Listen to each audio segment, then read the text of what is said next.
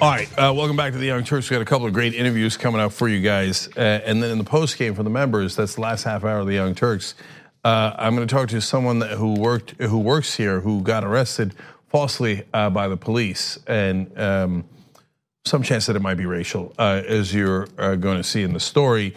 And then in this second segment of this half hour, I'm going to talk to a Medicare for All expert, and he's going to tell you the difference between Medicare for All and what the corporate Democrats are suggesting. And so it's a giant difference, and it's really important for you guys to know, so I wanna make sure you guys listen to that as well. But let's go to my first guest here.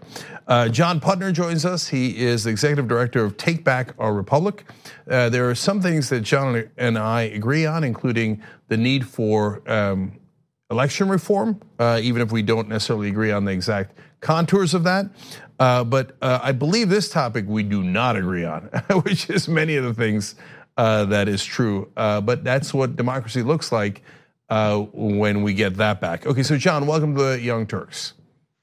Thank you. Thanks for having me. I've been dreading this interview because I thought I finally convinced you I was a reasonable conservative, and you may change your mind today. We'll see. Yes, I'm looking forward to that. So let's start with the basics.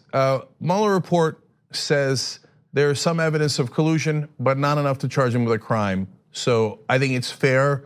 Some people disagree, but I think it's fair to say that that is exoneration on the collusion issue, at least in terms of the election. Okay, I have other theories about before and after the election. But when you turn to obstruction, Mueller is equally clear, and he says that there are 10 different instances where the president clearly obstructed, and then he leaves it up to Congress to do something about it. Do we agree on that or no?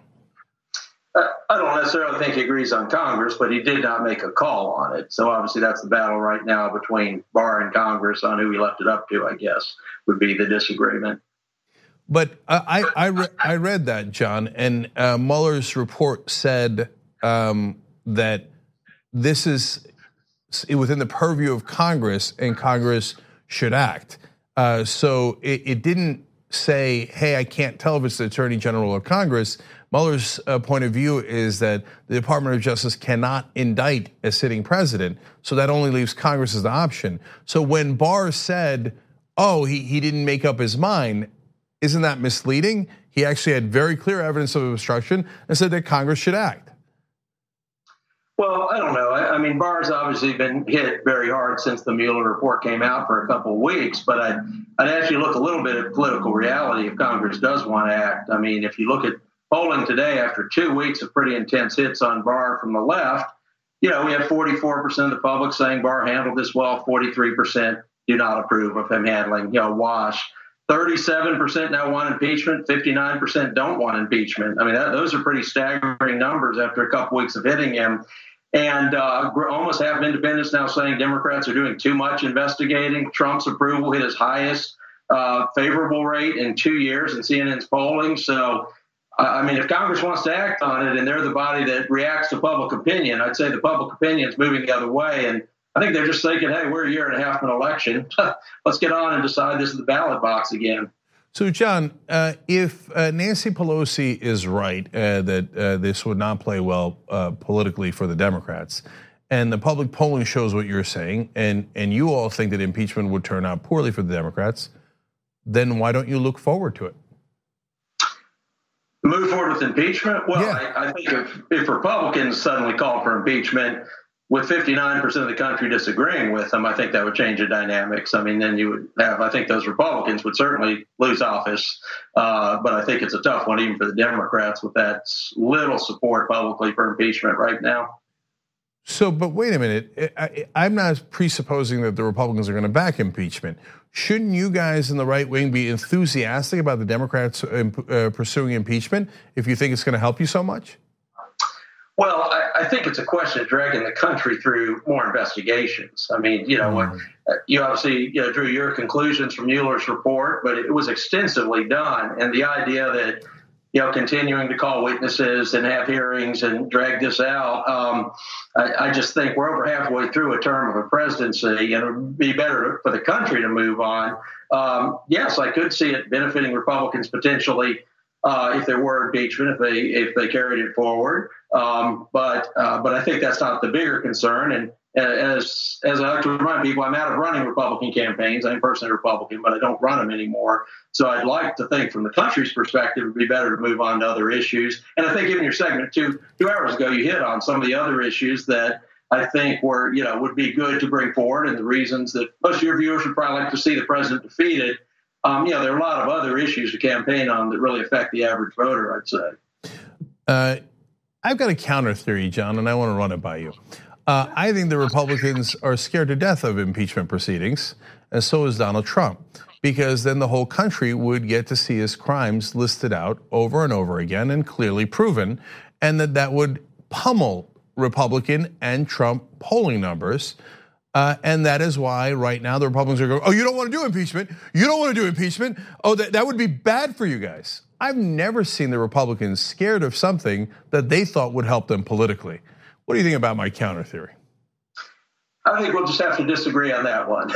I do think that they're probably more concerned with some of this talk of subpoenaing and putting people in prison if they don't answer subpoenas, members of the administration. I mean, that's the part that I do think has people nervous. So we're really going to go to those kind of nuclear options more so than impeachment. But I really think it'd be better for the country to move on. And in some ways, we're already in the next campaign election and start going through this democratic process that we all want to try to make better on the points you and I do agree on. Yeah, so, but let's stick with the ones we don't. So first of all, my personal view on impeachment is I don't know, nor do I care that much about the politics of it. I think on principle, if the president has broken the law, he's not above the law. And he clearly did obstruction of justice, and he clearly committed a felony on campaign finance violations, and his co-conspirator is going to prison for it, and the president shouldn't be above the law. That's my take on it. But I do want to move on to Barr. One more thing about Barr today. So he told Congress that he was unaware earlier that Mueller's team had any objections to his summary of their report. Well, today we found out that that was clearly not true. He had received a letter from Mueller saying that they were very concerned about his summary, and he went to Congress afterwards and said he didn't know that they were concerned. So that's a clear lie. John, can we agree that's a lie? Well, I think there's agreement that he didn't like the narrative that was playing out as a result of his 4-page summary.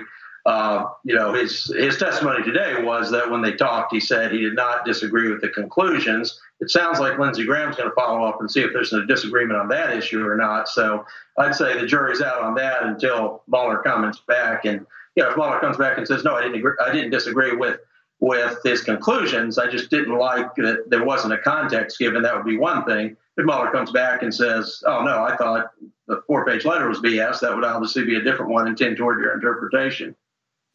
Yeah, so first of all, I don't believe anything Barr says about what Mueller said because he doesn't have a good track record on that. So I would like to see Mueller testify and see what the phone conversation was. But I think the phone conversation largely is irrelevant.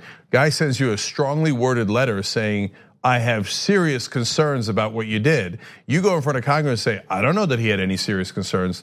That's a lie. That's perjury. Barr should step down. My guess is you're going to disagree. I will disagree on that with you. I think Barr's got a very distinguished record. And part of my issue is it seems like anyone who takes an appointment from Trump is then lambasted as, an evil person, no matter what. And he's a distinguished guy. This isn't some strange odd appointment like, oh my gosh, how could this guy Barr be Attorney General? And I think this extends out to the harassing administration people when they go out to eat, and the doxing and the shaming. Those are things I don't like, that I don't think are healthy for democracy, and just kind of this character assassination that I see. But I know we disagree on those issues. All right, but we did find a little bit of agreement there because you said, well, William Barr didn't come out of the blue. That's true. He's the guy who, as a private attorney, randomly wrote a letter to the government saying, I think that Donald Trump is innocent without having seen any of the evidence. And if I was the Attorney General, I would protect him in every way that I could. And then guess what? Trump appointed him Attorney General. So it wasn't out of the blue at all. But I'd say Eric Holder's writings probably made President Obama feel pretty comfortable that he'd defend him on things too. I understand you're talking about a specific case, but yes, you pick an Attorney General who you think agrees with you on things, no question. And that's true with him, but I certainly wouldn't view Holder as kind of a nonpartisan Attorney General if you look at what he's done before and after he was in office. So I don't see the difference there. No, I do, but I will grant you this, and this is an important point and a legitimate one that you're making. So I don't think that Holder viewed his job as being the president's attorney. He viewed it as being the Attorney General of the United States and protecting the American citizens, whereas Barr seems to think he's Trump's attorney, which is not the job. But the point that you're making about how Holder wasn't clean either is generally true. If he didn't protect Obama, and there wasn't really much reason to quote unquote protect Obama, he certainly did protect his donors, which you could argue is a little bit worse, because Holder said we can't jail the bankers because they're too big to jail. Well, they were also Obama's top donors in 2008. Right. No, that is true. And I know you got on Republicans for jumping to other issues, Clinton, et cetera, during the hearings. I do think there's some legitimacy to that, though, because what the legitimate part is, what is the criteria for obstruction? What is the criteria for collusion? And is this going to be the same criteria for everyone? And I think in those contexts, it is fair to make these comparisons, whether it's, well, President Obama said to the Russian prime minister, I just got to get through this election, and then basically I let down missile defense. I mean, okay, is that collusion? No, I'm not saying I'm going after Obama on that. I'm just saying, comparing Clinton, how Clinton was addressed, how Obama was, I think that's fair.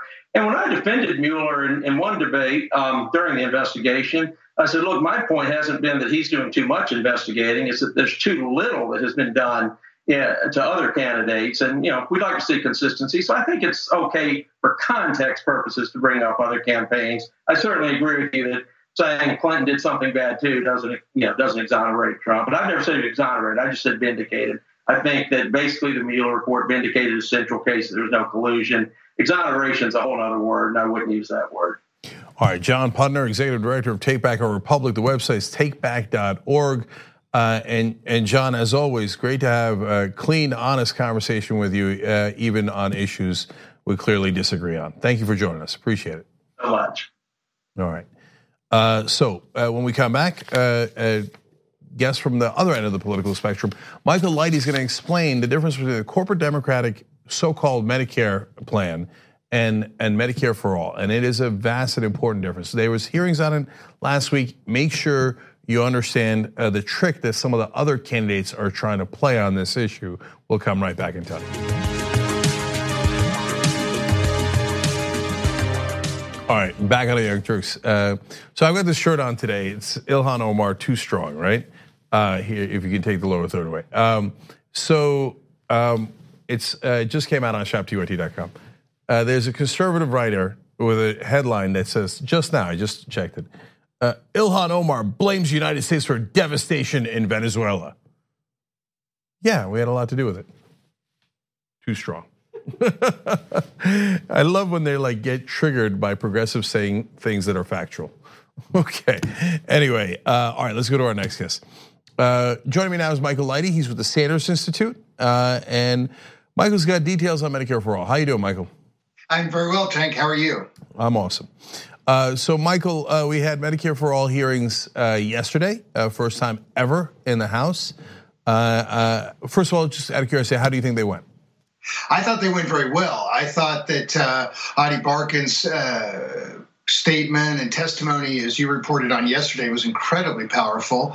And it made, I think, both a compelling policy case, but just the profound emotional appeal of someone who obviously has such a devastating disease and impactful experience with the healthcare system, I think opens the window maybe to many Americans who haven't had that kind of experience. And then also, Representative Raskin's distinction between misfortune and justice, very powerful. I think it's not great that it happened in the Rules Committee because, of course, that's not a committee of jurisdiction. So the announcement yesterday that Ways and Means will do a hearing in the House, that is a committee of jurisdiction. And so this is real progress. It's actually an extraordinary moment, I think, for our movement.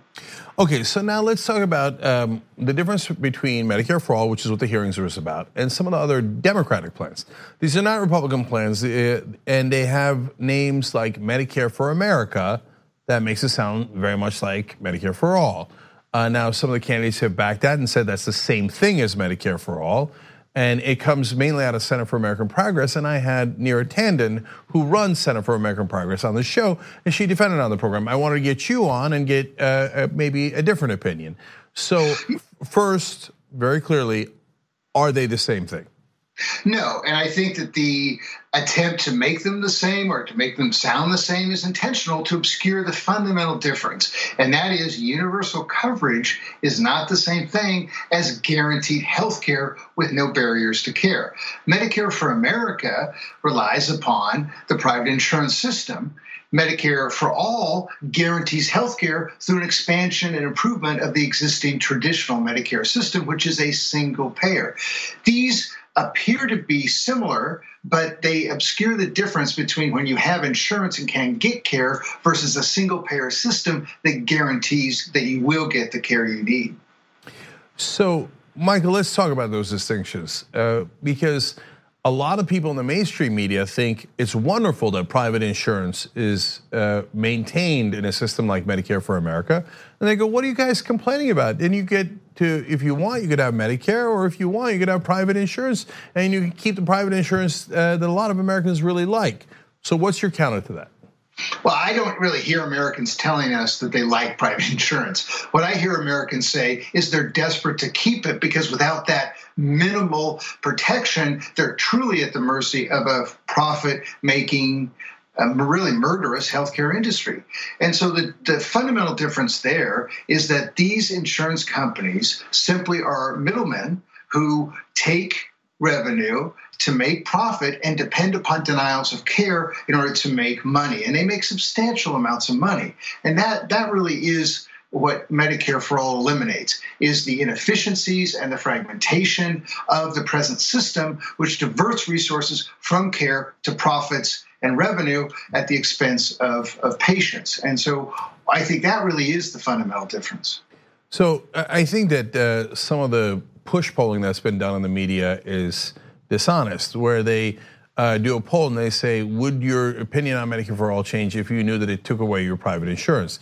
It makes it sound like you would replace it with nothing. Well, then I would be opposed to it. Exactly. But what it does is it actually replaces it with more coverage, with no copays, no premiums, no deductibles. So I think that's obviously misleading. But let's talk about other issues in Medicare for America. So you talk about how we spend $262 billion subsidizing employer-sponsored health plans, that comes from taxpayers. What do you mean by that? Can you explain that a little bit more? Sure. Well, what happens is when an employee gets paid $1,000 as wages, that's taxed. However, $1,000 worth of health care is not taxed when your employer provides it. That's a tax benefit to your employer. Also, when you purchase health care on the exchange, you get tax subsidies. Similarly, you get a tax benefit when your employer provides insurance because you're not paying taxes on the value of that health plan. And so that's actually a huge subsidy, as you pointed out, $262 billion a year just for the employer portion. So there are really only three ways to pay for healthcare. You can pay for ourselves individually, or you can have an insurance company intermediary take our money and then pay the providers with a spiff for them, or the government can pay directly those providers. Obviously, the third way is more efficient. And so when Medicare for America relies upon those tax subsidies, they're essentially spending money on things other than patient care. And so you can't argue that that's a more efficient system, or it's the same thing as devoting 98% of the healthcare dollar to actual healthcare. And that's what Medicare does, and that's certainly not what Medicare for America could do. And I'm always curious about this. This doesn't get talked about enough. So if you had Medicare for All, then obviously all the employer healthcare plans are vitiated. There's no point in them. Everyone has coverage without copays, premiums, deductibles, and you have more extensive coverage than almost all the private insurance plans now. So then at that point, the employers have all this money that they pay into healthcare that is now at their disposal. So what do you think and that they used to spend on behalf of employees? So what do you think happens to salaries in America in that scenario? Well, in two ways, salaries go up and household income goes up, because you're absolutely right. Obviously, this money, we believe it's at least an 8% of payroll savings for your average business. Those monies are available for wages, for innovation, for growth. Actually, the irony is, of course, there's more freedom and liberty in the economy under Medicare for All, because workers can change jobs. They can not be bound by a job just to keep the health insurance. Employers are free to the hassles. And so when we eliminate premiums, copays, and deductibles, replace that with public financing, it saves households and businesses tremendous amounts of money and actually creates new resources for the economy. So I always think that the economic arguments and the liberty arguments in terms of the economy are strongly in favor of Medicare for All. And again, going back to that issue of employer-provided insurance, Medicare for America does not give employees choice. If your employer decides to buy into this new program, there you go. And if you go then change jobs, as 60 million Americans do every year, you're in a new employer who doesn't necessarily want to buy into Medicare, and you're back in the private insurance game. And that, I think, is a recipe for fragmentation, inefficiency, and waste, which is exactly what the present system does. So, Michael, I believe you've written in the past that the Medicare for All bill, the Sanders bill from 2017, would lower the cost for a family making $62,000 a year from an average of $10,000 to $900 per year. That seems to be too big a difference. I'm literally going to ask you this. Are you sure? Well, it's a very, I know, it does seem remarkable. But what happens is that if you actually eliminate these inefficiencies that I've been discussing, the economic analysis that was done by the Political Economy Research Institute at the UMass Amherst identified 19% in overall system savings.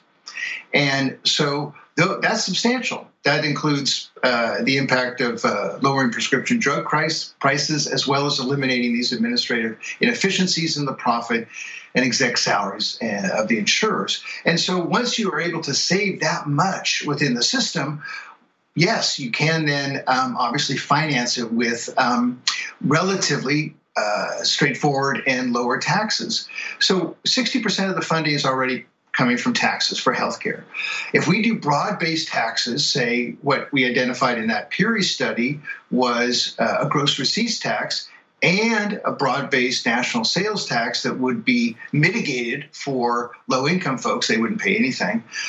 We actually did find that a middle-class family wouldn't be paying the gross receipts tax. Typically, they would pay a sales tax, and that could amount to only $900 a year. There's actually ways to finance this that don't involve increasing taxes on the middle class, because, of course, there is a lot of money in the system from employers who are already paying too much for healthcare. So, Michael, let's keep it real. How about the upper class? And I don't mean just top 1%. There's got to be some percentage of Americans that are wealthier that are going to pay more in taxes than they would have paid for their private insurance. So is the overall healthcare cost going to go up for those families? Yes, but what's amazing, though, is that those families now actually don't pay anything out of pocket for healthcare. They get a net benefit from the current system because the values of the tax subsidies that I mentioned earlier, on average, are so great for upper income individuals that actually they have the Peary study estimated that they might have a net negative 1 or 2% that they don't spend on healthcare. So yes, as a portion of income, their spending on healthcare goes up. On a positive side, maybe to 3 or 4%, and that is an increase because there is a wealth tax associated with this. There's a change in the status of capital gains, which the wealthy depend upon for income as opposed to wages. So we tax those at the same level as wages. So there are a lot of pay-fors, as they say, for this that do depend on upper income tax increases. But those folks are literally not paying anything for healthcare now. So real quick, Michael, last thing on that. I don't know if you have a guess on this, but what's your best guess on how many Americans would be affected by that? Is it top 1%, top 10, top 20? Do you have any idea? It's actually a very small percentage of the, I think it's It's of the top 10%, and it's a percentage of that. I'm not recalling it exactly. Okay, Sorry. so roughly the bottom 90% will wind up paying less for healthcare. The top 10% will pay a little bit more for healthcare, but we will have universal coverage. Right, excuse me, Jake. In that sense, about 95% of people pay less, and it's really less than 5% that pay more. Okay. All right, there you go. Those are all the facts for you to decide. So when people say that they're for Medicare for America, understand it's definitely not the same thing as Medicare for all. Now you've heard Michael Lighty explain the differences. You've heard Neera Tanden talk about the differences. So you've got enough information to judge for yourselves. Michael, thank you for joining us. We appreciate it. Thank you so much, Jane. It's great to see you. All right, good to see you. Okay, now we're gonna do a very unique post game, last half hour of the Young Turks here for the members. Ja'Cory Palmer works here. He sometimes directs the show, and he had an incident with the police in Los Angeles actually a while back. We didn't want to talk about it while there were proceedings going on, but it is a jarring story, and it gives you a sense of different ways that different races in this country are treated. So I don't want you to miss this. Please, tyt.com/join to become a member and hear that. And I hope we're providing an interesting perspective for our members. And then also for the members later today at 6:30, and this time I think it's going to be 6:30 sharp. We're going to do old school with Brett Ehrlich, Mark Thompson, and Matt Walsh. So Matt is on Veep and he's coming to join us. So lots to look forward to for members. We'll see you in a minute if you're a member.